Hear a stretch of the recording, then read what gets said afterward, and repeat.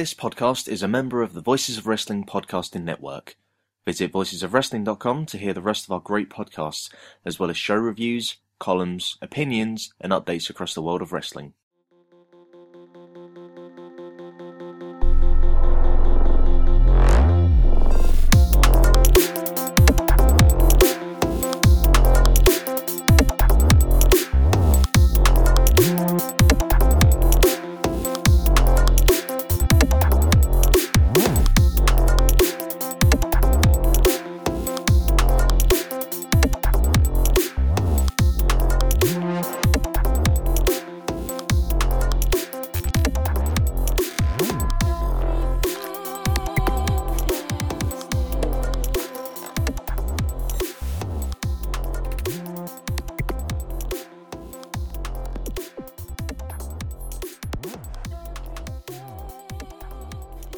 Welcome to Eurograps Express, the podcast about a scene that everybody thinks is dead on the busiest weekend in the Western wrestling calendar. It just seems insane to be talking about European wrestling, but we don't care about WrestleMania, do we? We're not really bothered. We don't want Joey Janela's spring break. We want Neil David's half term. That's what we want. Never mind Joey Janela's spring break.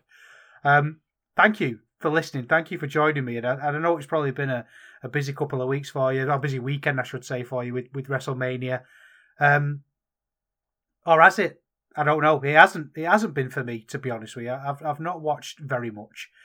It feels a bit strange. WrestleMania weekend used to be a big thing for me, like everybody else. I think it was a really exciting time, and it was, I'd take a couple of days off work and I'd go to the supermarket, I'd stock up on cheese and crackers, and I'd settle in for a weekend of wrestling and talking about wrestling. And I always really enjoyed it as well, because it felt like I was saving something for myself. I never wrote about it. I never submitted articles. It was just something that I would watch and enjoy without the pressure of having to come up with hot takes. It didn't feel like work. It just felt like something that I really wanted to do. But this year it's just kind of fallen off. I don't know if it's the state of the indies or certainly WrestleMania itself. I just don't really want anything to do with it. I just don't really care what Cody Rhodes does. At least not now, anyway. There seems to be this thing that we have to accept, that when people go to that company, we have to be really happy for them. But for me, as a wrestling fan, I look at what Cody had done, and I really respected it. I never really enjoyed Cody's in-ring work, particularly. I don't think many people would argue that he's a great worker. He's fine, But on those New Japan cards, you remember when he wrestled at Wrestle Kingdom and he was eaten up, but he had the balls to walk away and to go away and do something unheard of and be a major part of something that revolutionised what pro wrestling was. And to kind of go back on that now, he doesn't exist anymore to me. He was somebody who I respected, and now he's somebody that I could just forget about, like a lot of people when they go to WWE. I think it feels for the British wrestling fan with NXT UK and those sorts of things, it feels like quite a common thing. When you look at Pete Dunne dressed up as Butch, like a Peaky Blinders super fan, like he's doing like Peaky Blinders cosplay, you just think it's just a bit sad, isn't it? It's just a bit, I don't know, it just makes me feel like, remember all the things that we've lost. I used to really love the Bruiserweight, and now he'd come and it's like exactly the kind of thing I want from my wrestling. These tough juniors who would batter you and knock your block off. And then you had Tyler Bate, who was just a wunderkind. He was exciting and fresh and just a captivating personality. And Gunther, the former Walter, and all these people now are just gone, essentially, aren't they? They're not. We can say that. I think you've got to separate these things in your head. You can be happy for them. You can be, you can think that, yeah, it might be the right decision for you, but from somebody who follows this thing, it's a bit sad, isn't it, that they've kind of gone, that they're not performing to the peak of their ability anymore. You can't tell me that Volta is having matches as good as he was having before he got signed. I remember going to the Rev Pro Altrincham shows that they brought New Japan over, and it was Walter against Will Ospreay. And it's not a match that anyone really talks about. It's not a match that has gone down as sort of any kind of hidden gem or classic or anything, but I remember being in the audience and just thinking it's absolutely brilliant, and it's probably better than 90% of the matches he's had in the WWE. I mean, what's Pete Dunne done? What's Pete Dunne done? What has Pete Dunne done? Anyway, don't know why I'm moaning. I mean, I like to start these things off positively normally. I normally talk about what snack I'm having and tell you to go and make a cup of tea. So I want you to do that. I want you to go and make a snack, make a cup of tea. I've had some cheese and crackers. Maybe you could have a biscuit and be back to talk about a little bit of WrestleMania. Actually, I'm going to talk about Michael Oku and Rich Swann from the WrestleCon USA versus the World show. We've finally got some Rev Pro to talk about. Apparently Andy Quildan was on holiday, a well-deserved holiday, I'm sure. And he's back now, so we got a show to talk about. And we're also going to go back to Germany, and not WXW. We're going to go to GWF to look at the Light Heavyweight World Cup.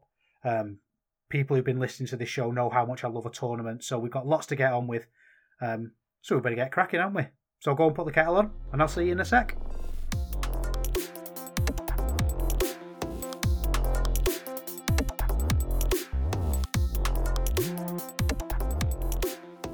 Oku has been such an incredible asset for Rev Pro. And not just because of his in-ring ability or his promo ability or that kind of, the pro wrestling stuff. That's not to be sniffed at. He was a participant in a 5-star match from Dave Meltzer. He's been consistently great for the company for years and years. He's somebody they can rely on. They can put in prominent positions. They can give a championship belt to, and know he's not going to shit the bed. He's been great in all of those ways.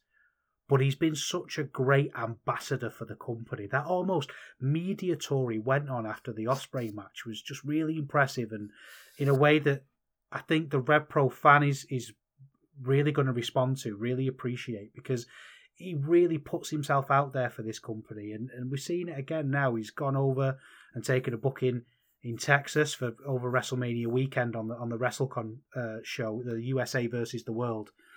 And it's the main event.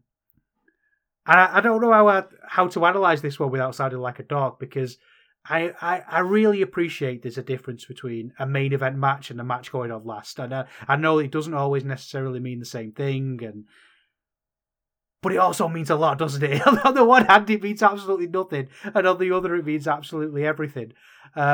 And the fact he's doing it with the cruiserweight belt is really cool as well. Like, we all know Ospreay, the British the British heavyweight championship that he has is just something that's almost window dressing for him.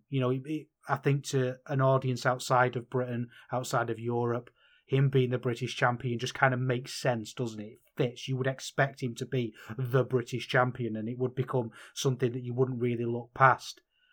But having it as the cruiserweight title, and even the word cruiserweight, it's cool, isn't it? It's, you kind of got these choices. Are you going to call it light heavyweight, cruiserweight, junior heavyweight, whatever? They've called it cruiserweight, and I don't know why. Just it's got that kind of smarky feel to it that's going to appeal to people like us.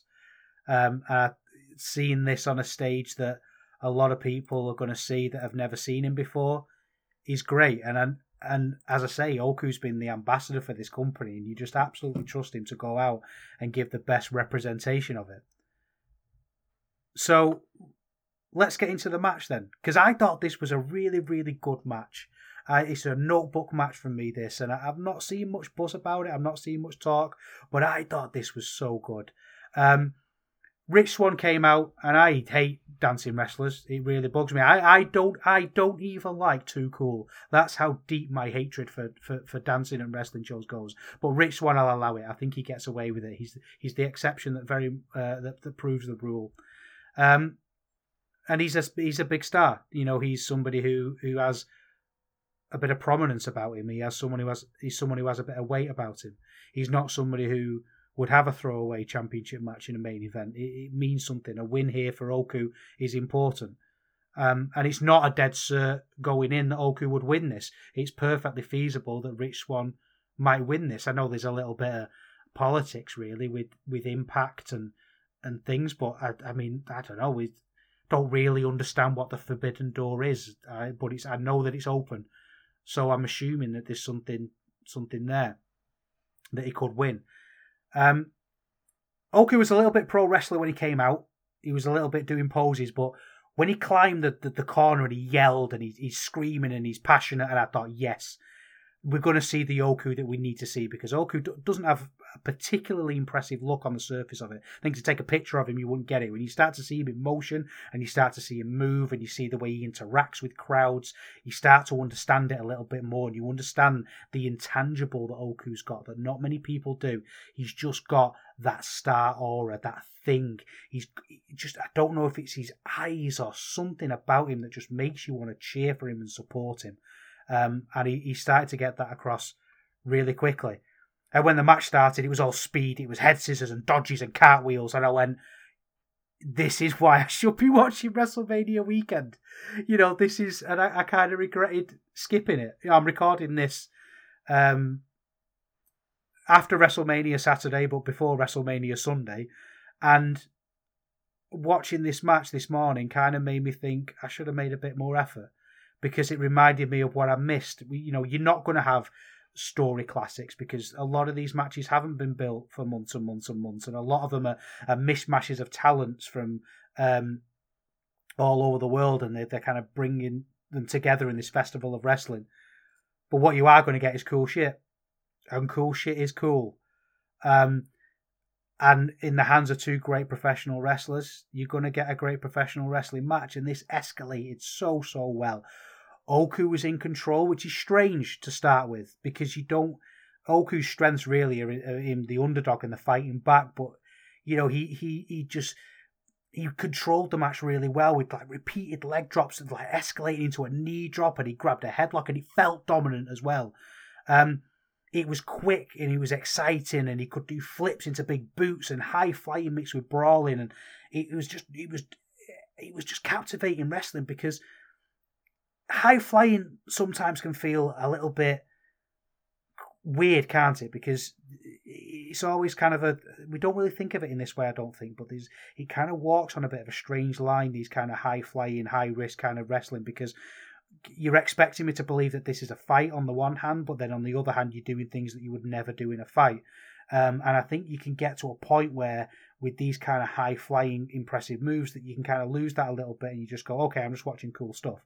And I'm not knocking that. I'm not a grumpy old man who thinks everyone should be working limbs.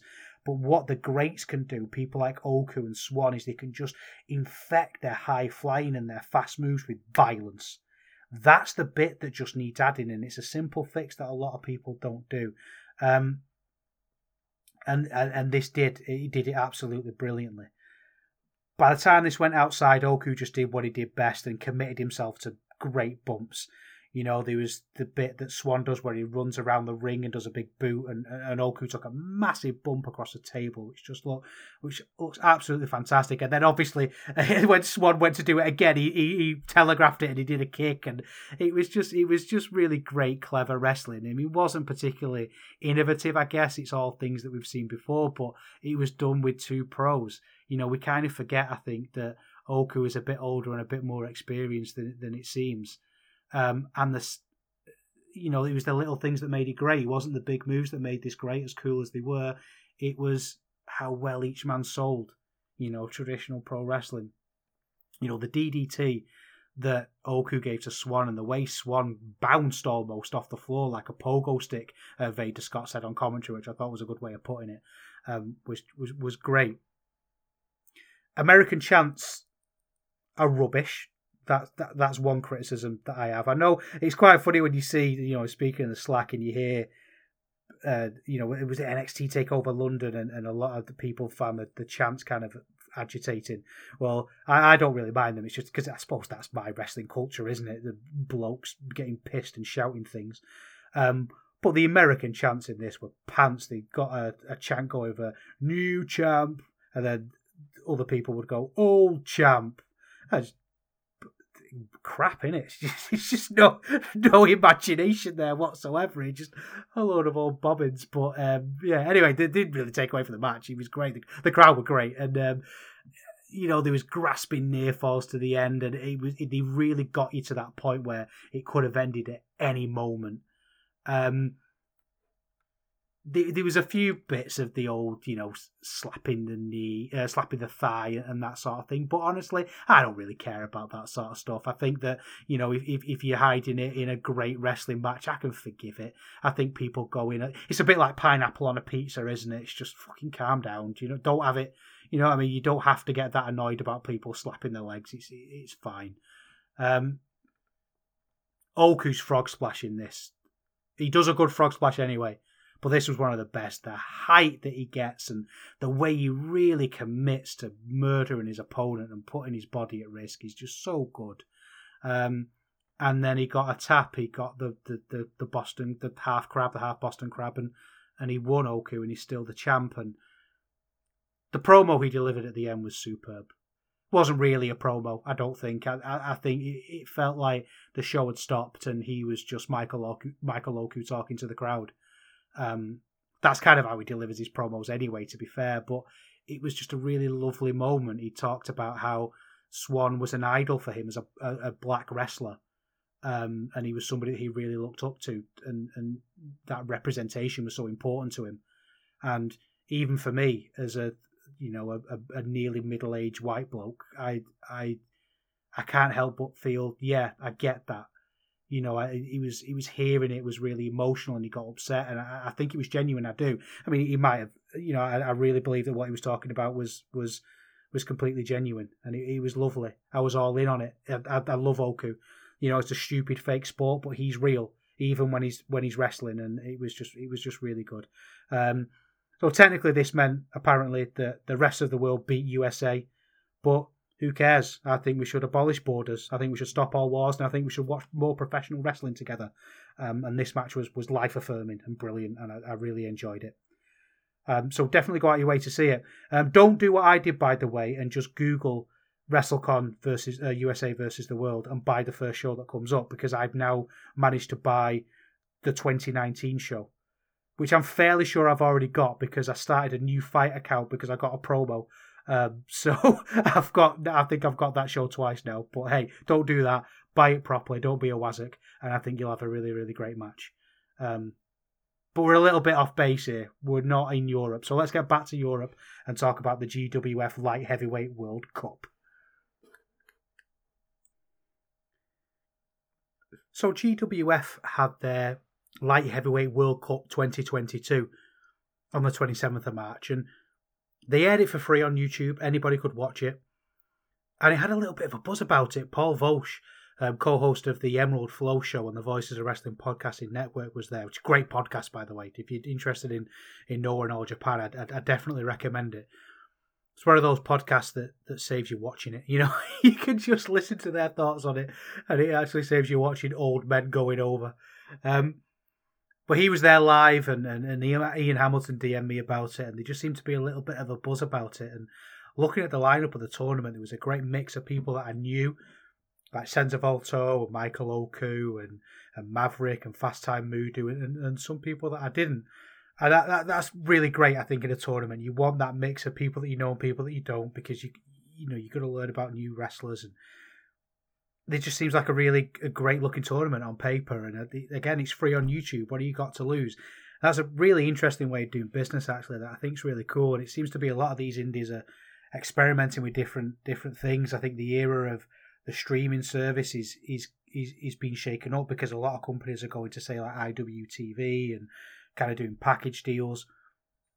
Obviously, some are selling their souls and going straight on the WWE network. Some are doing Patreons. What GWF did was put the show for free on YouTube. Anybody could watch it, and it had kind of like that the Twitch streaming style donation thing. So they had a goal up of €1,500, and if you enjoyed it, you paid a bit of money, and I think that was a really good way of doing it. And they got their goal, so it looked like a pretty decent house as well. So for an indie, so they've sold the tickets, and then they get that to cover the production costs or whatever it was. I think that was a really, really nice way of doing it. This promotion just seems really lovely to be at. The crowd here were incredible. It was so passionate all the way through tonight. We're going to talk a little bit about the Rev Pro crowd later on and how I felt they were a bit flat. But this is kind of the juxtaposition to that. They were just into everything. They enjoyed everything. They were vocal, but not in a forced way. They weren't trying to get themselves over. They were just so invested in what was going on. And they really, really added to it. And this is a company that I really want to go and see. Got this thing bubbling in the back of my head about, the way Joe and Rich bounce around the Indies. I've got this thing bubbling about bouncing around the Indies, but actually doing it maybe one summer. I get on a plane and I get on a train and I go and bounce around some Indies. And this would be like a great highlight because this feels independent. It feels raw but exciting as well. So obviously it was a light heavyweight tournament, a light heavyweight World Cup. I wasn't overjoyed with the structure of it. It was first round matches, and the winner of each match went through into a four-way, which four-ways can get in the bin. I just don't enjoy them. I feel like I'm often, well, not anymore, but in the past I was often really polite about things like this, where I would kind of go, oh, but maybe it'll be good. Maybe it'll be good. They never are. I mean, are there any great four-way matches? I don't know. There's that one in TNA, isn't there? Was that a three-way? Yeah, I think there's a couple of great three-ways, but I don't know if there's any great four-ways. I'm probably forgetting a really obvious one, aren't I, that people are shouting at the phones or the car stereos. But DM me, let me know if there's a great one that I'm missing. So let's get into the matches then. We had Anarcho Montana against Crowchester. Crowchester, I should say Crowchester. Crowchester. It's not a tiny village. It's in England. It's a wrestler from Kazakhstan. I think that's cool as fuck. He had a great look. He had a great dance. He came out, and Anarcho Montana is from Chile. And there was just a really cool underground vibe to both of these. They both looked incredible. They were cool in a way that I could never be. Montana was kind of dressed like Kawada's son, who got really into hardcore punk. And he looked absolutely brilliant. They came out and they were really hyping the crowd up, but they were almost hyping themselves up as well. It didn't feel like that corny thing of somebody going, hey, come on, and trying to get the crowd on the side in an artificial way. They were getting themselves hyped up, and the crowd went along with it. And as I said, the crowd here were fantastic. There's lots of great grappling here. But actual grappling as well, like the head scissors with actual attempts to escape that I really liked. It felt like a struggle at parts. Crowchester was really good. There was parts where Montana would go for a big leap and he'd just move out of the way. It was a little bit scripted, for want of a better word. It kind of followed a very standard kind of formula. But they understood the assignment. He was there to get the crowd bouncing, and it really worked. I was so into this. There were some problems later on. Montana kind of has a bit of a ceiling. He can't quite do the rope work he wants to do. He can't do it maybe as well as he would want to do, because he can do it. There weren't any major botches, really. But I think it bordered on that good sloppiness, and it's that kind of sloppiness is hard to put your finger on sometimes, isn't it? That sometimes the Sabu effect, it works really, really well, and sometimes it takes away, and this really danced on a midpoint, and I couldn't really work out whether it worked or it didn't. What did work was the amazing double foot stomp from Montana, because he actually stomped on his opponent. It did feel like he doing an Vic off fall, and on top of him, he stomped on his back, and he was amazing. Crowchester's a great scratcher as well, which always helps. That kind of wailing his arms around, and he dropped a big moonsault and crawled his way and waving his arms in the air, desperate for a pin. And I really wanted him to win. The crowd I keep talking about the crowd, but they were great here. It was that mix of shouting and chanting, just absolutely involved in everything that was happening in front of them. Crowchester won, and the crowd went wild for him, and it was deserved. I think this was a notebook match. I went 4 stars. I just thought he was great, and I didn't expect this. Paul DM'd me and said, "Hey, it was really good. A lot of the tournament matches were good," and I thought, all right, he's a guy whose opinion I trust. I'll watch it, and I expected it to be good. I expected him to be right. Well, this bordered on great for me, this match, and I think there was that excitement of having two wrestlers that I don't really know, but the crowd, the setting, it was everything together. But I think that's fair to analyse that. I think sometimes you can get carried away with thinking you have to remove crowds from your analysis of matches, and I don't think you do. You're analysing the whole presentation. You're analysing everything from the commentary to the setting to the lighting to the sound. It all adds up, and the crowd is just as much a part of a wrestling match as the wrestlers. Sometimes slightly safer part, in theory, unless you're at a Stan Hansen match. But they are part of it, and they definitely added some star rating to this one for sure. The next first round match was Aitak Bahar versus Corey McRae. Corey McRae's British. He's from Essex. He's not very experienced. He's trained by Sid Scala. He's done a few bits and pieces. He's not someone who's particularly around the scene very much. He's not somebody that I think most people will be familiar with, to be honest with you. But I thought he was really good. Like, he just got a brilliant look. He's got a legit bounce to him. You know, he feels like he's full of energy, like he's wound up and he's ready to go. He did a bit of a fake Conor McGregor routine, which I would stay away from. I really would. If I was him, I would really avoid that. I think he does Conor McGregor does that kind of kung fu pose where he sort of spreads his legs and does a like lifts his arms up. But one of the Paul brothers does that, and whenever someone who isn't Conor McGregor does Conor McGregor, it's not good. It's like, you might not be old enough for this one, but in the 90s when The Prodigy came out and Firestarter was massive, and everyone, all the blokes started doing, like the kids in the playground as well, started doing these, the Keith head flicks. He does like a weird head flick in the video. You'll know what I mean when you go and watch the video. And there's just something about people not being Keith doing that, and there's something about people not being Conor McGregor doing Conor McGregor poses that's just dorky. It's like Undertaker level dorky. Undertaker buying MMA gloves and convincing everyone that he's a tough guy.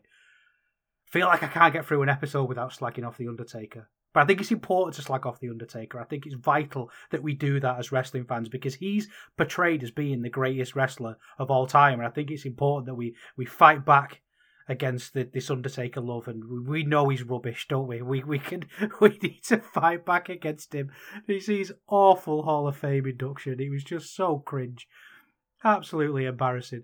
And I saw as well, he's been doing a lot of interviews in the build up to it, and he was talking about how everyone nowadays, just all these wrestlers, they all watch cartoons and they want to be superheroes. They've never had a fight in a brawl, and I'm thinking, dude, you speak to the creatures of the night. You are a goth.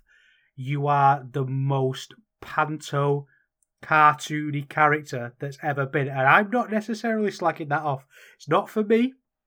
That's fine if that's what you want to be and that's what you like.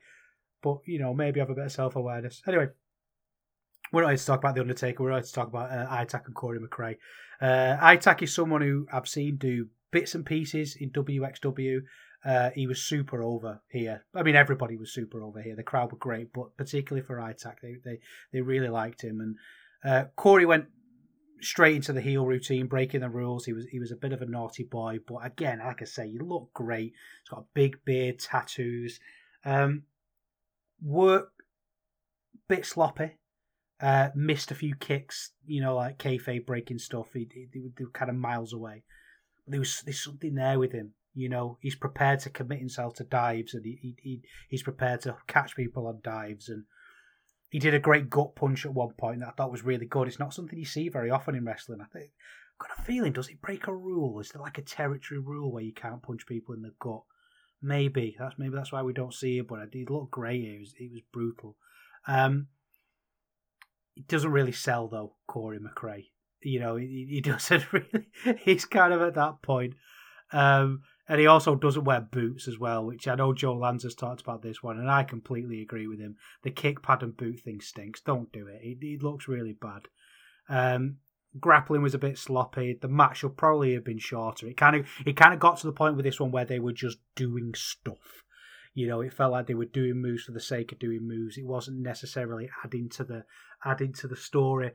And I think this is something that's going to come out a lot in this show, where we kind of needed a little bit of constraint here. I think maybe it needed a little bit of a veteran to take control of this, because there wasn't much structure to this as we got to sort of the back third. It just kind of fell apart. Even though McRae was doing great stuff, some picture perfect, like double suplex. One was like a twisting brainbuster, that kind of dumb jock energy stuff that people talk about.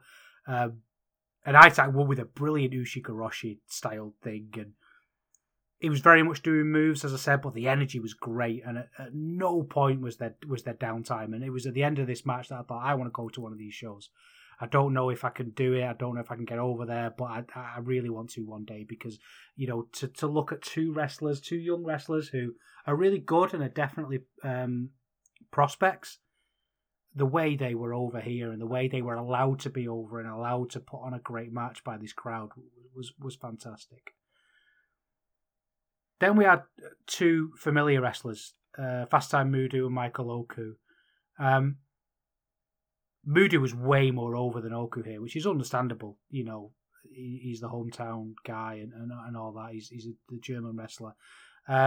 It also proves as well that Meltzer's hive mind bias doesn't go as far as Germany, I guess. It's one of those things. It must have a limit, like a distance limit. There must be no synapse links in proximity. If you get that reference, by the way, you've got to DM me and let me know, because that's a good reference.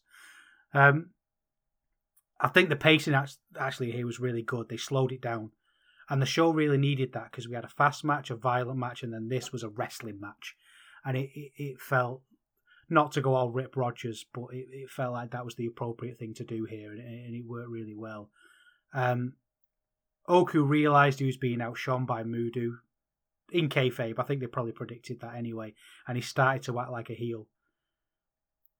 I really thought about this, because I think a few years ago I'd have thought that was clever. I'd have praised that. I thought, oh yeah, he should act like the heel. You've got to go with what the crowd want and lean into it and be responsive. And that's what's amazing about wrestling, isn't it? And I think all the best art forms have that kind of sense about them. Like stand-up comedy. That responsiveness and being able to adapt what you're doing to fit what's around you in a very improv-y way. And wrestling is in a lot of ways the peak of that. But I don't know if I like it now. I don't know if Oku would have done that. I don't know if it clashed a little bit with what I know about Oku. I think maybe he would have put his head down and been a bit disappointed, but he's there to do the job, so he would have worked through it. But there would have been a tinge of sadness to him. I think I'm answering my own question here, Adza, because that would have been crap, wouldn't it? It would have been very exciting. But I feel like that's what he would have done. So I don't know. Maybe I'm getting a little bit different in my old age. I want to think about things on a weirder level, but he didn't do that, which is fine. Oku worked the limb, actually, which was really good, and it sounds like a weird thing to praise, but he worked the limb well. He really wrenched a leg. Because Mudu is the Karate Kid, isn't he? He's dedicated his life to Kung Fu, and he sold it really well. He was like Oku was eliminating the powerful parts of Mudu's offense, which is just solid storytelling. Oku again really went into the heel thing, like pushing the face, it's like slapping him and that sort of thing. And yeah, I just really thought about that. Can people be different characters in different territories now in this day and age? Well, we can, I think you can, obviously, but do I like it? I don't know. Is this just a really good match that I'm overthinking? Because it was a really good match on the surface, and maybe I should just get a grip and appreciate it on that level. Again, Oku, like I said earlier on, he's great, isn't he? He runs the ropes at lightning speeds and then just bursts out with big kicks. And, he booted Mudu in the face at one point, and then the Mudu chants just raised the roof, and he stands up with his arms outstretched like a risen Christ and like an arrogant prick, and the crowd just got bigger and bigger and bigger. And there are a few bits in here that were a bit too ambitious, like often happens I find in Mudu matches. Like there was a leap into a triangle choke that was just a little bit much, but then Oku really sort of grappled his way out of it, not grappled in like a smooth way, but fought his way out of it into a half crab, and that was authentic as it gets. There were late kickouts in this, and Mudu really sold the instinct thing. Was it Gorilla Monsoon that used to talk about people kicking out an instinct? Like The best one is when Steen faced Nakamura in Ring of Honor, and he kicked out the Bomaye on 1 before taking another one and taking the 3. But he really sold that. He just kicked out and didn't really realise he just went into pure wrestling mode, and he was like Pavlovian almost. And they really made me believe that anyone could win, and I thought it was a great match. Oku did win. Probably as you'd expect, although I don't know. I think that's what made the rest, as I say, what made this match so good is that even after the match, I thought, actually, no, you could have gone either way with this one and it would have worked, but it was Oku. And then we had Senza Volto against Maverick. Mavericks are from the HCW crew, the Hungarian crew that work a lot in Germany.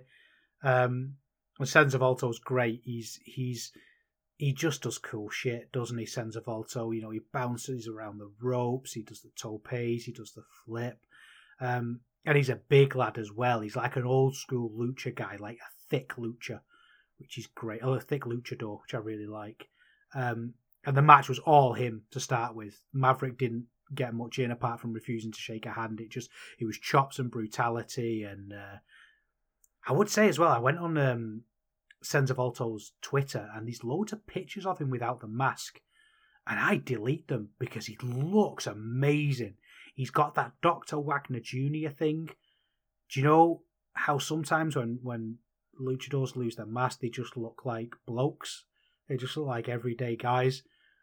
Senza Volto doesn't. He's got the Dr. Wagner thing of like, oh wow, you know, like he just looks like an intimidating guy who smokes and fights and he's violent and he looks brilliant. And I think saving that would have been, I suppose the toothpaste is out of the tube now. I know what he looks like. You know, we were all 12 Googling Slipknot without the masks, and once we'd seen it, it was done. So, you know, you can't put it back in the tube. Maverick's a great high flyer as well. I think he's a bit of an underrated high flyer because he doesn't do anything on paper that's particularly impressive, but he does it in such a wild way that I have to admire it. I'm avoiding the elephant in the room a little bit with this one because this match was ended because of injury. A DDT landed awkwardly, and they went outside, and Volto was legitimately injured. It was nobody's fault. You know, it looked like Volto was fiddling with his mask a little bit at one point, maybe like he couldn't see, and he had to adjust it, and then that left him in a weird position. And it was a neck injury. And the ref should have just stopped the match. It really should have done. It was kind of obvious what was going on. Maverick put him back in the ring and they did a pin. But then Volto kicked out. And then the ref started doing the 10 count. You know, like he's on the floor. And I get in a way that that's the proper way of doing things. But it felt like they were maintaining kayfabe at the expense of somebody's health. And again, I don't know what the injury is. I know it's a neck injury, and I know he's out, and I know Volto's had his car stolen as well. He was putting that on Twitter, and he's lost a load of gear. So he's had a bit of a run of bad luck. But I just think that we know this is fake. You know, we know that if somebody's legitimately injured, we'll just we'll delete that bit from our brain. We'll pretend it didn't happen so we can get the help he needs. And I would have just called it. You know, maybe there was a little bit of confusion. Volto was probably supposed to win here, I would imagine. Or maybe he wasn't, I don't know, but maybe he was. I would have done, as much as it's corny and we hate it, you put the X up. You know, this isn't a broken finger. This isn't a minor injury. This is potentially a neck injury. I just would have dealt with it a little bit quicker. But I'm not casting aspersions on I believe that everyone did what they thought was best at the time, and they were in an impossible situation in a heightened way, and maybe they don't have much experience in dealing with this, and it's always easy for somebody like me to watch something like this and say the ref should have ended it and expected that to have happened. You know, it's very different being in that situation and actually having to deal with it, but I just felt like it should have been ended sooner. Then we had a Mystery Mayhem Umschlag 8-man Battle Royal. He's got Doug Williams in this one. I don't know if you know Doug Williams. He brought Misawa and Kabashi to the UK. He took some big bumps throughout this. This was alright. It was decent enough. It was obviously just to give us a little bit of time between that and the tournament matches and the main event, because we've got our 4 now. Erkan Sulkani won, and he looks great. He wrestles in jeans. You know, you think he's going to have a street fight at any moment. I think you should put knee pads over them. That's what you're supposed to do, isn't it, as a wrestler? If you're if you're going to wear jeans, you should put your bright white knee pads over the top of them. But yeah, he won, and Doug Williams looked really good here. I find it easy to poke fun at Doug Williams, and I shouldn't, because he's a British legend, but it's been screamed at me that he's a British legend so much that the Britishness in me wants to take the mick out of it. Like I can't really stop myself doing it. So I feel like I'll do that forever. But, Doug Williams is really good. We had a women's match next. Nikki Foxley against Iva Kolaski. Iva's really cool. She's a Hungarian wrestler, very young, very inexperienced. But I think she's got a really big upside. She's not there yet. She really isn't. This is kind of the level that's appropriate for her talent at the moment. She's a little bit sloppy, but she's got something, Nikki Foxley doesn't. She's mad. She screams and makes faces, and I'm not into that. I think the thing with Iva Kolaski is she's probably a wrestler who needs to be led a little bit. There's clearly some really good matches in her, and she needs to be in there with a higher level wrestler. And I think she would rise to the occasion. I don't think she's at the point now where she can lead at the minute, because she is, like I say, inexperienced. Nikki Foxley, just couldn't really make her beatdown interesting enough. And that was a lot of the match. It was just kind of bland. Then we had the final, the Light Heavyweight World Cup 2022. Final four-way. It was an elimination match, which if you're going to have a four-way, is probably the best way to do it. But that's only because at the end, we couldn't have an actual proper match. It was okay. I mean, Oku hammed it up a bit too much, and Crowchester, kind of did the opposite. There was a bit where they were just G'ing up the crowd, and it just felt a little bit weird, and that's a pet hate of mine. This had all the things of a four-way that I don't really like. They brawled outside for a little bit, and then it was taking turns. You take your ticket, you wait in line. Crowchester slipped out, Oku slipped in. I wondered, because this was quite a snappy show. They had 2 dark matches on this, which you can watch. They're on the VOD. But I wonder if we could have done without the darker matches and just had 2 more matches. And had a semi-final before we went into the final. I don't know. I just think that this sort of thing is never good, is it? The four-way is never good. Especially when it was literally taking turns to wrestle each other. I think Oku went a little bit far with the heel stuff again here. He went a bit, he was doing the Hogan thing to his ear when the crowd were booing, and I just thought, this isn't really the Oku that I know. And maybe it's me, I want that familiarity, but he didn't really give me much of that here.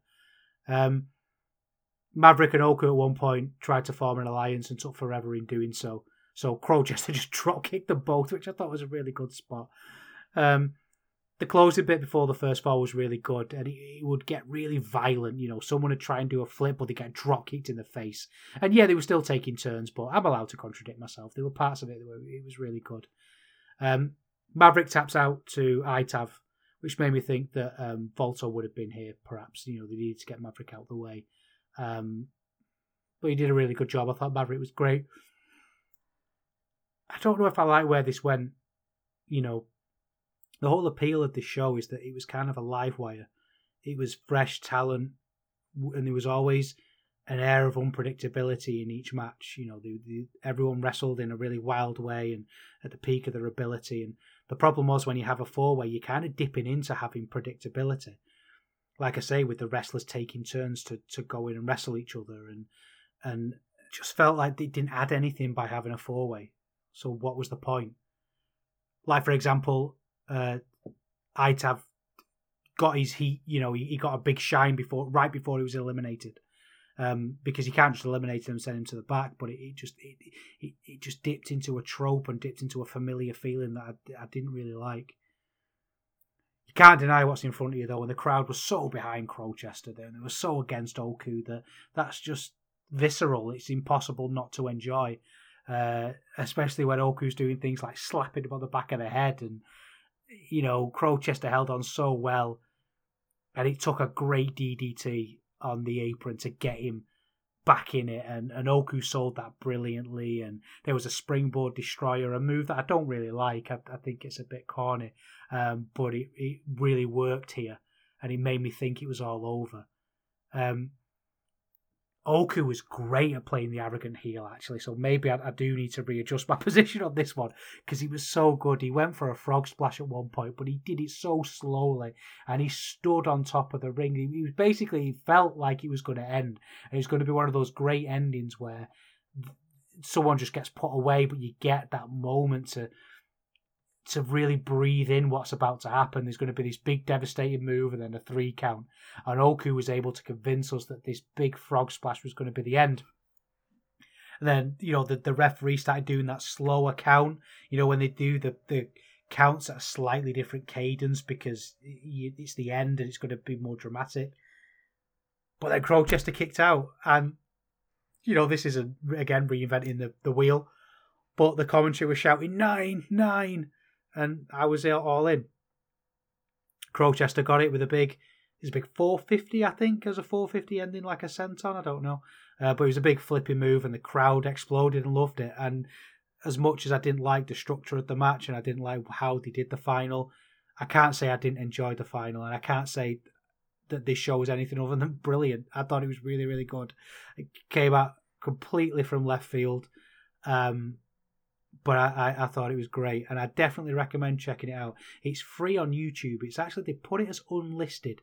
So if you go on YouTube and search for GWF, you won't find it. You'll have to go onto the GWF Twitter page, and it's all over that. You can get the link really easily. But I would recommend it. I would definitely recommend it, because it was really, really good and a really easy watch. I didn't watch the dark matches, so I don't know about those, but the rest of it, skip those, watch the main card. It was great. So Andy Quilden is back from his holiday and he's uploaded some RevPro. So let's go and have a look at that.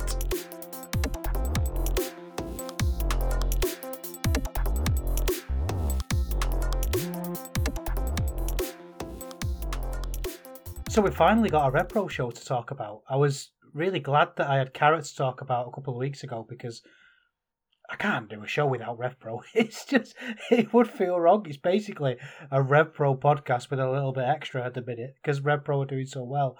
But as I say, Andy went on holiday and we didn't get very much, but we got the St. Neots show uploaded.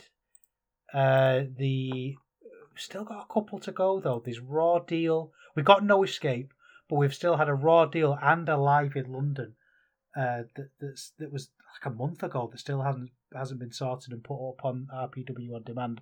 Well, it is what it is, and there's nothing we can do about that. There's plenty to talk about, but I think we might have to do a RevPro catch-up at some point.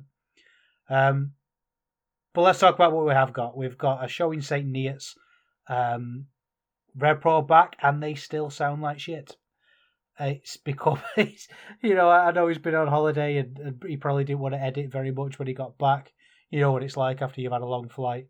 But they're still doing nothing about the production. GWF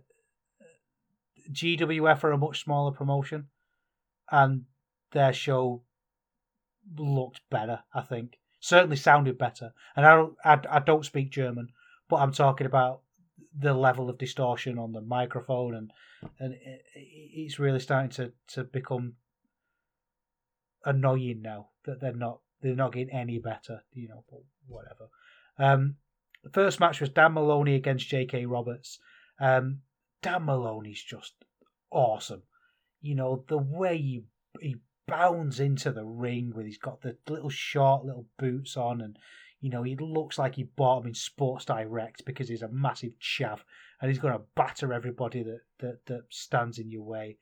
And I was really ready to see J.K. Roberts getting squashed. He was really, really pro wrestling. He came out and he did a pose on the floor and he stalks around the ring. And as Gideon Gray said, though, fair play, lovely hair. Let's see what he's got. And overall, he was pretty cringy. What kind of bothered me about this match, and I think what's bothering me about RevPro a little bit at the minute, is that they just will not commit to doing a squash. This kind of was a squash. It was all Dan Maloney, but it was just really long, and I feel like it should have just been done a lot quicker. Roberts did a bit of a fight back, but Maloney just no-sold him and then drop kicked him across the ring. Things like that. And I think it should have been done a little bit quicker. That kind of made the point. That image of him being booted across the ring was all we really needed. J.K. Roberts was a bit pants. He wrestled beyond his ability, and he really milked some rubbish Michinoku drivers that weren't really that good. I mean, Dan Maloney's a big bloke, to be fair, but I felt like he was doing things that didn't really come across very well. I loved Gideon Gray's line on commentary, which is, for someone who wrote the Harry Potter books, he's doing tremendously well. It's just like a brilliantly British patronising put down. I thought that was really good, but it just should have been a squash. Maloney chopped him, stalked him, and choked him, and it should have been out. It should have been done. It just dragged on a little bit too long. But we're going to see Dan Maloney again later on in the show, so we're going to get a little bit more of him.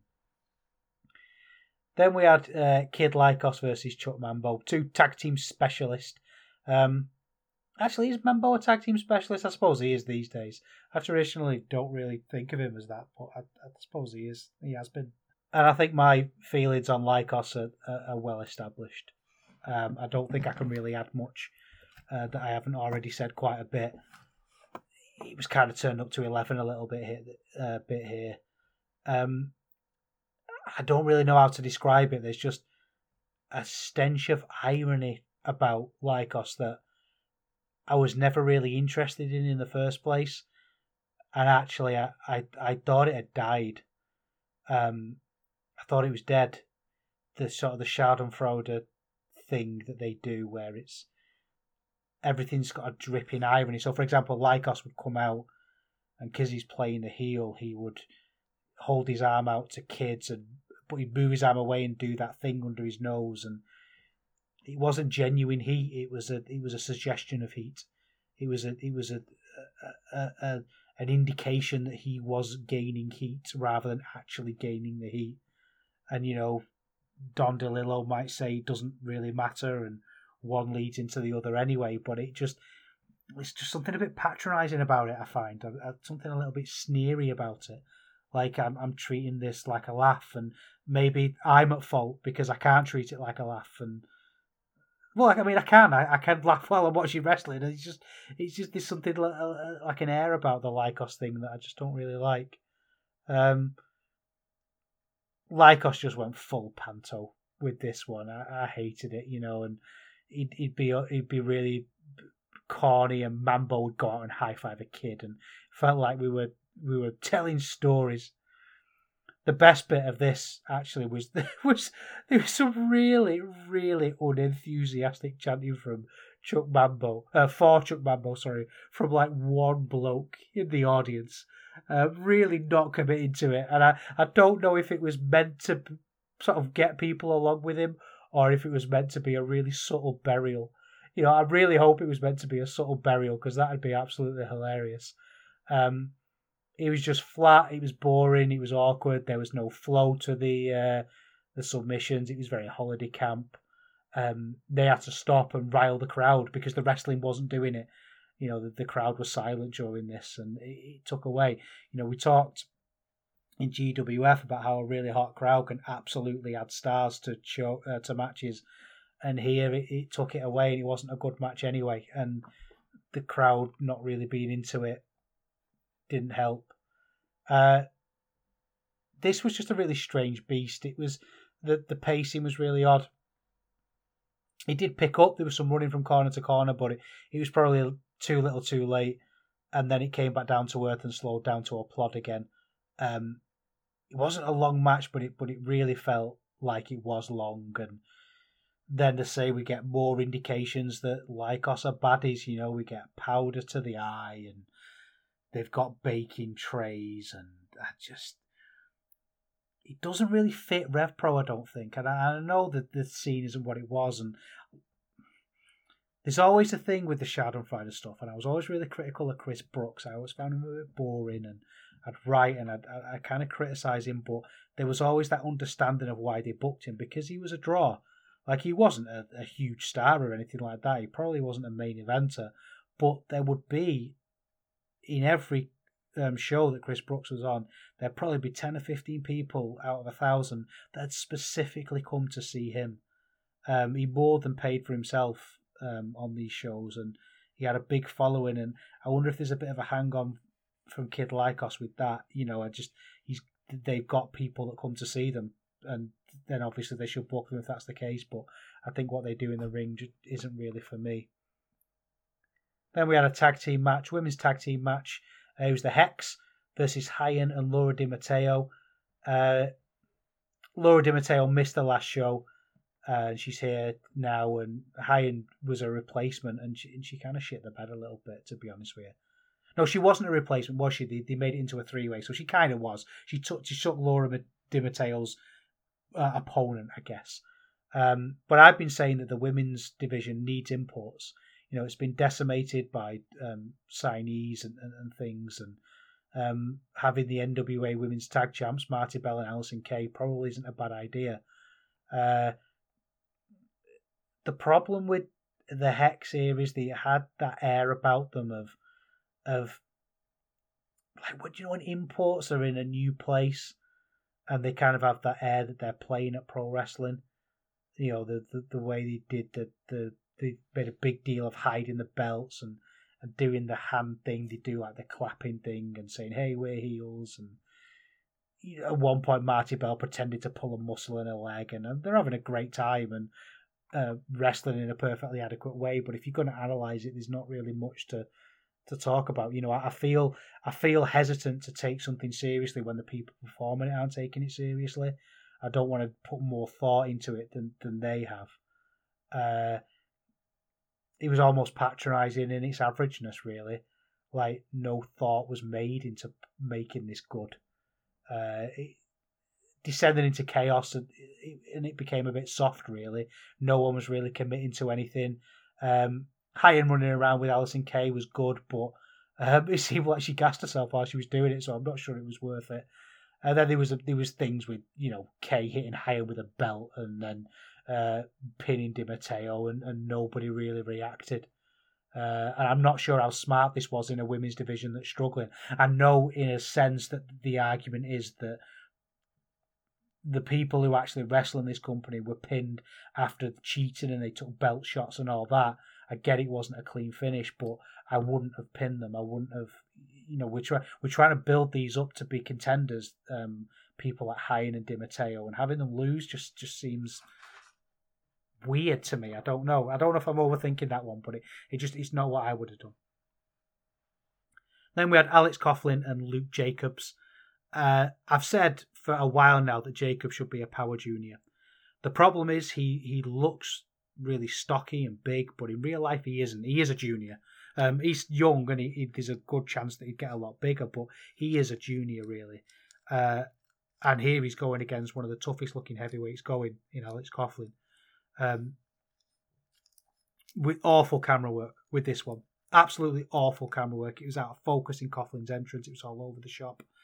But I can't help but be excited about this one because it's Luke Jacobs. And I don't know what it is. There's something about him that I really like, and I'm really pushing for him to do well. And Ethan Allen, his tag team partner, has been injured, and it's great to see Luke Jacobs on his own. And he's had a great match against Oku, we talked about in a couple of shows ago. And you know, is his progression getting a little bit slow? I don't know. Am I overthinking it? Maybe. But this was another decent match from him. It wasn't great. There was lots of wrenching choke attempts, you know, lots of people being bent in horrible directions. There was wrist control, actual wrist control, you know, not just holding someone's hand, but yanking their limbs into control spots. And just a really great interaction here between these two. You know, they would do a test of strength, and Coughlin would do a bridge to just sort of show off he could do it. You know, he'd do a perfect bridge that he probably did in the LA dojo. So Luke boots him. You know, he told him, like, no, lad, you're here to fight. You know, it was great. Coughlin's just so strong. The way he could catch Luke Jacobs was great. the violence did kind of stop halfway through, and that's where it went a bit. It started to lose me a little bit. Jacobs went a bit progress. He grabbed Coughlin's nose at one point, but then wiped his hand on the ref. And there was a couple of moments where he struggled to find an ankle lock. He didn't have that snap and that sort of the pace that it needed. And I kind of like the ankle lock. I remember that being a devastating move, and it hasn't really been in recent times, and especially not in this match. It felt like they were really long ankle locks in this, and I feel like an ankle lock needs a scramble to the rope and a loud crowd, and they just didn't have that. The crowd again were quiet, and the pacing was strange. Nothing seemed to build, and it's a shame because the actual moves were really impressive. Huge bombs and big German deadlifts. It just never really got the juice that it needed. It never had that intangible, which is a shame. Luke Jacobs is really hit and miss. When he hits, he really, really hits. And I wouldn't have said he missed here. Missed is probably a little bit too harsh. But it didn't really have the juice and the passion that it needed. Then Oku's back again. There's been a bit of an episode for Oku, this one, with Destination Everywhere against Shota Umino and Yota Tsuji. And I have to say, Gideon Gray looked lovely. He looked so good. He had this scarf that was just beautiful, and the trainers with the suit, the perfectly fitted suit, he looked great. Looks really, really good. I love the way he said, because he did the ring announcing for this one, and he said, this match is scheduled for one fall, and then instead of letting the crowd do that annoying one fall afterwards, he went, "Don't say a bloody word." And I thought that was great, because that chant is really annoying, and it's something about the heel manager or the heel promo that can predict what you're about to do, even though it's obvious, I know, but it's almost like he's cleverer than you, and I really like that. I love this story with Gideon Gray, that he's just decided that he has a faction, and Yota Tsuji doesn't even really seem to know that he's in it. Like, he's really annoyed with Yota Tsuji, and he's Gideon Gray is, and he's convincing Shota Umino to join, and he's like, he doesn't even really know or care. It's really impressive. Destination Everywhere is Michael Oku and Connor Mills. And Connor Mills is a guy I've really gone back and forth on. He's a bit of a fake tough guy. Like, he doesn't really pull it off, which is a shame, because I actually think he's an alright wrestler. He's clearly a very talented wrestler from a technical point of view. He's very capable. He's just struggling to find that character, I think. Which is probably why pairing him with Oku is so smart. Oku's got charisma for two. I think Connor Mills does have a charisma. I think he could have that Rev Pro Series charisma. He's just kind of missing it slightly at the minute, as in he's aiming for it and missing it slightly. I think he's got it. And he is still very young. He wasn't. It doesn't seem that long ago that he was a contender. Just really good tag team stuff here from Destination Everywhere. Plodded again slightly, which is kind of a theme of this show, really. There's lots and lots of plod until Amino came in and dropped some big elbows. But really, it was Oku that got that over because of his selling. Connor Mills had a hot tag, and he was good. It ended in a moonsault that got two people, but it just wasn't fluid. The crowd didn't really go along with it. Connor Mills tried to G up the crowd, and they just weren't really interested. There was a big ending, but the pacing was a little bit off, so Aminu was kind of reeling, like, on jelly legs, but he had to do it for that split second too long. So, you kind of noticed that he was doing it. So I was doing jelly legs, and they should be doing it just long enough to let the transition happen, but it happened ever so slightly too long for me. Umino and Shorter had a good fight back, but Oku dodged a spear. Tsuji got his own partner. That led to his downfall, taking a frog splash and a rubbish 450. So we're developing kind of a bit of a theme on this show of matches that are fine, I guess. That's kind of our ceiling so far, fine, I guess. Which is a bit of a shame. And he was never really going to be saved by Kid Lycos 2 against TK Cooper. Although actually Joe Nelson is the much better Kid Lycos.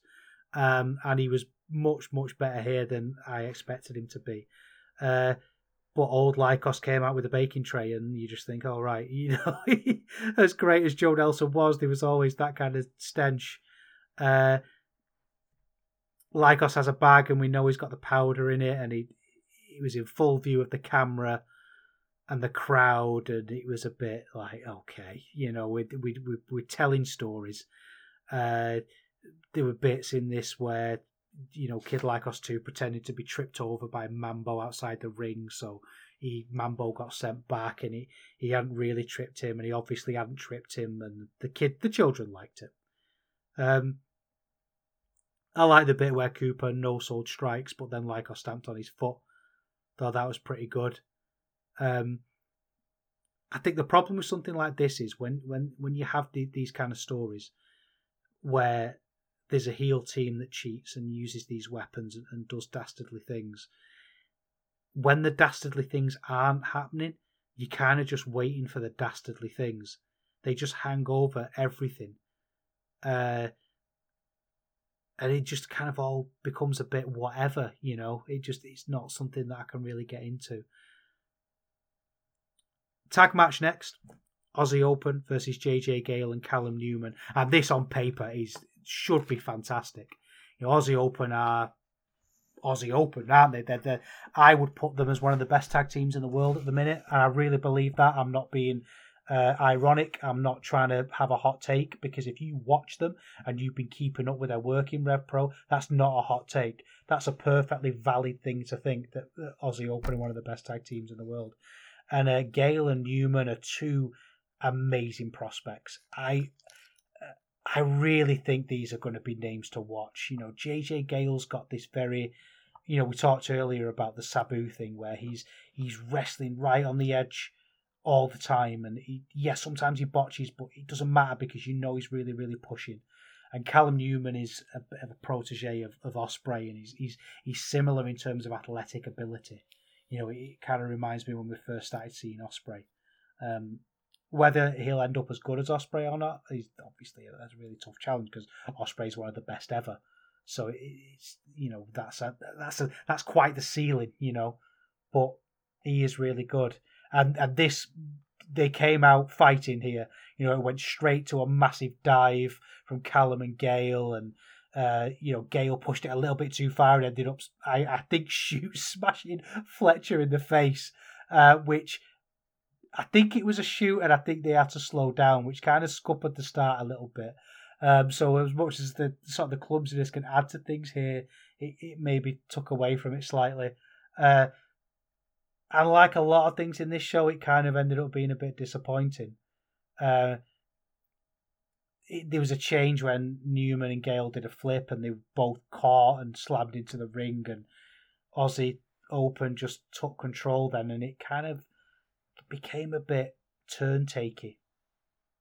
It was a 3 and a bit star match. It was just, Aussie seemed very connected to the crowd, and they always are, but again, there were little bits in this that were forced, like another wobbly leg moment from Dunkzilla and Newman, and it just all felt a bit like people were going through the motions. And I'm not doubting the effort. I think it was just one of those matches where things didn't really land. I can't really pick apart why it didn't work. It just kind of didn't. And it's one that we need to move on and forget about. The main event had me so excited, though. It's Ricky Knight Jr. versus Robbie X, and these are just two wrestlers who I absolutely love. Ricky Knight Jr. for obvious reasons. He's exciting and brilliant, and he's really going to be a big star, I think, one day. He's got a little bit of everything. He's got the promo ability, he's got the aura, he can move, he can brawl, he can fight, he can wrestle. He's a great all-rounder. He's 22 years old as well, which is nuts. He's that good at that age. I suppose he's been wrestling since he was a baby, but he really is going to be great. And I think Robbie X is such an underrated wrestler. I talked about him when I was talking about Dean Allmark a couple of episodes ago, about how he's kind of in this great list of wrestlers who look like painters and decorators, but then can go out and have banging matches. Robbie X is that. And actually, I kind of have to take that back because he's got into fantastic shape. He looks absolutely incredible, and I've really enjoyed all the Ricky Knight Jr. Robbie X matches. I didn't ever watch Southside. Basically, what happened was RevPro bought Southside, this other company, and bought and kind of brought RKJ and Robbie X in. They were their regulars, and they're really familiar with each other. They've had lots of matches in RevPro, and they've all been great.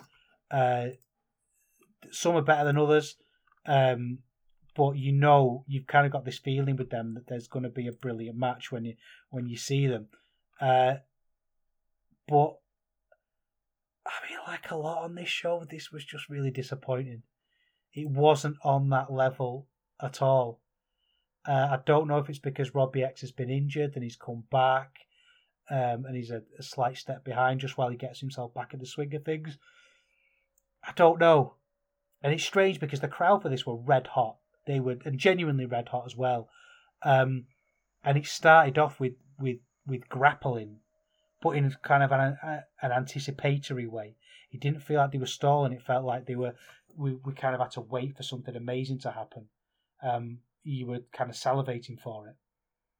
I think part of the problem during this bit was the way it was set up, because I'm just going to say it, the commentary needed to shut the fuck up. They needed to shut up. They were talking about Dan Maloney. They were talking about, they just wittering on, and it felt like, when you're trying to watch something and someone's just in the room talking, and you just think you just need to just be quiet for a bit, let a moment breathe. Yes, you could. You'd be much better just doing play by play. You just needed a moment at the start for us to soak up what was happening and to get excited about it and get into it.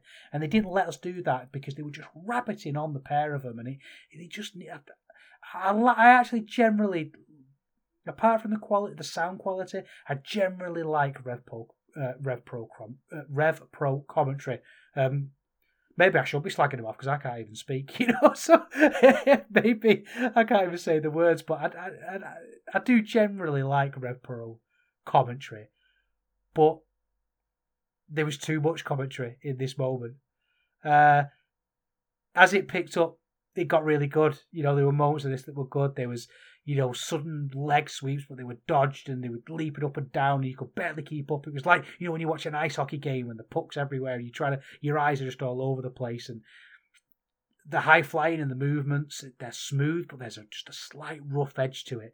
It feels like they're actually really trying to hurt each other. And there are moments when, for Robbie X to go for a springboard cutter, and as he bounced onto the ropes, RKJ had just double drop kick him in the face. And it's that kind of moment that was really good.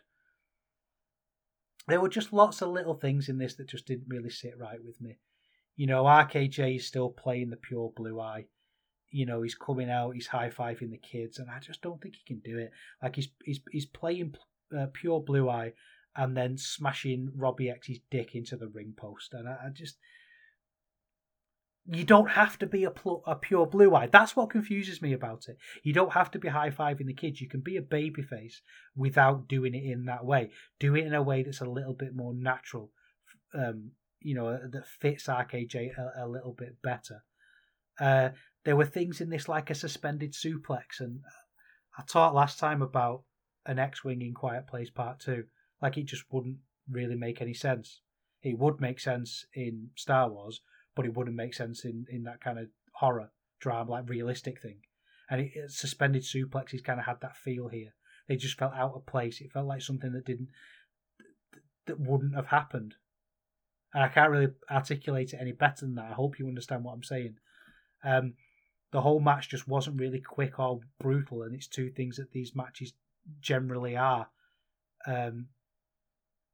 Little things like Robbie X's kick seemed a little bit more gentle than usual, and RKJ went after the injured leg, which is a decision that is both correct, yet also probably a really boring way to tell this story. And again, you're also presenting RKJ as a pure blue eye who goes after an injured body part, so it just didn't sit right with me. There was a dual Canadian Destroyer spot, which was cool, but it's cool on a disconnected level. And it kind of caps things. You know, it's cool in an athletic sense, it's cool in a cool move sense, but Canadian Destroyers are never going to reach that peak for me. You know, they're always going to cap it as this is pro wrestling, which I know is a really weird thing to say, but as in pro wrestling from the outside, like pro wrestling looking in, you know. RKJ does a load of New Japan finishes, which, okay, does Rainmakers and Last of the Dragons, and I don't know how I feel about that, because on the one hand I could scratch my chin and say, oh yes, he's he's referencing his future and he's showing us where he wants to go and maybe read something clever into it. But I suspect the real answer might be he's just doing it because he thinks they look cool, and then it's just a bit weird. It's a bit. It's like a comedian telling another comedian's jokes, you know. Overall, again, like I say, this kind of fits in with the rest of the show. It was okay. I feel like I'm really railing it, but everything on this show was kind of like 3 stars. Apart from the Lycos stuff, which I didn't like. It's just it was a bit of an average watch, really, not something that I can particularly recommend. What I do think they should do with RKJ actually is lean into stuff that happened at the end of this match, because Robbie X lost, and sort of the setup to the match was that Robbie X came back, and Quildan said, "You can pick your opponent," and the person he chose was his longtime rival, big star RKJ, which is a great setup for a match. And obviously RKJ won.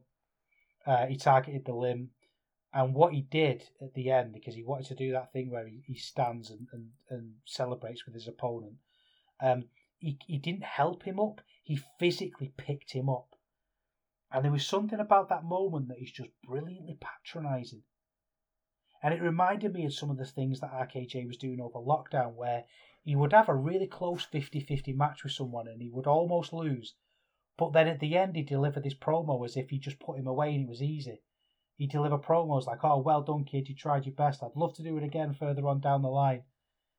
So, and he kind of established this really weird character of somebody who, on the one hand, was kind of heelish, but then on the other, thought he was a blue eye. He thought he was a babyface. You know, he thought he was a bit of a hero. And that's such an unusual character and a really difficult thing to do. And I don't know if it was intentional. I really don't. Because they played this one off when he picked him up, and I thought it was this wonderfully patronising moment that just spoke to like a really complicated character nuance. And actually, they played it off like he was a face thing. You know, it ended up. RKJ ended up making the save at the end, coming out and rescuing RKJ from Maloney because he gored Robbie X. I wonder, it made me think, am I reading too much into the RKJ character? Did I give him too much credit over lockdown? And was all this some sort of happy accident that I've invented? And I don't think it is. I'm 90% sure it wasn't. But it just confuses me why they're going for this really weird, almost reversal of that, where he's a pure blue eye and just does dickish things. I'd rather he was a heel who was convinced he was the biggest blue eye. You know, he'd be like Tybalt in Romeo and Juliet. The reason why Tybalt is such a fascinating character is because he's the baddie. Everybody knows he's the baddie. Everybody in the audience knows he's the baddie. But in his head, he's the most honourable man who's ever lived. And he does the right thing. And that's what the best baddies do. And I felt like they were telling that story with RKJ. And they just kind of stopped. Listen, Rev Pro is still the best promotion in Europe. This show wasn't for me. But at the end of the day, he wasn't at the York Hall. It was at St. Neots. You know, it wasn't a major show.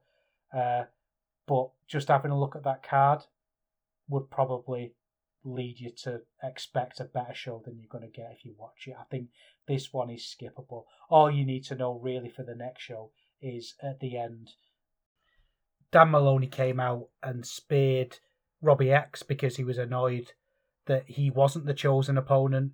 And then RKJ came out and made the save. And that set up a few matches over the upcoming shows.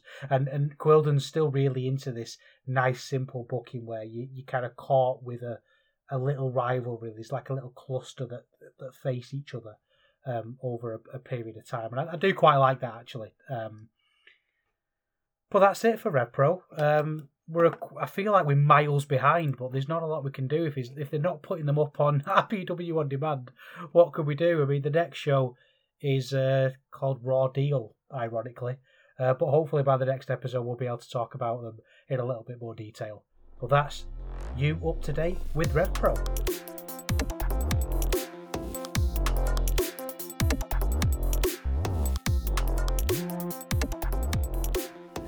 Right then, that's your lot. I hope you've enjoyed this episode of Eurograps Express. I've been Neil David.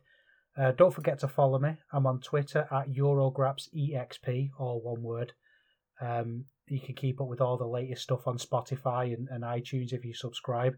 You could donate through there as well. There's a link on there if you'd like to give me some money for a better microphone. Absolutely no obligation to. I'm not asking anybody for anything. I just hope you've enjoyed listening. It's the arse end of Salford. It's late at night. In fact, I think I can sense the sun's about to come up, so I'd better call it a day. I'll see you in a couple of weeks for another episode where we'll catch up on progress. We'll hopefully get a bit more RevPro in, and we'll have a dig around for some more interesting tidbits. We might even talk about, and I'm not promising this, but we might even talk about progress belting up a man who they can't put on the WWE network, which is brilliant, isn't it? I still need to work out what I'm going to say about that, but I've got 2 weeks to do it. So your homework is to think of something interesting to say about that. I'll do the same, and we'll see who wins. See you in a couple of weeks.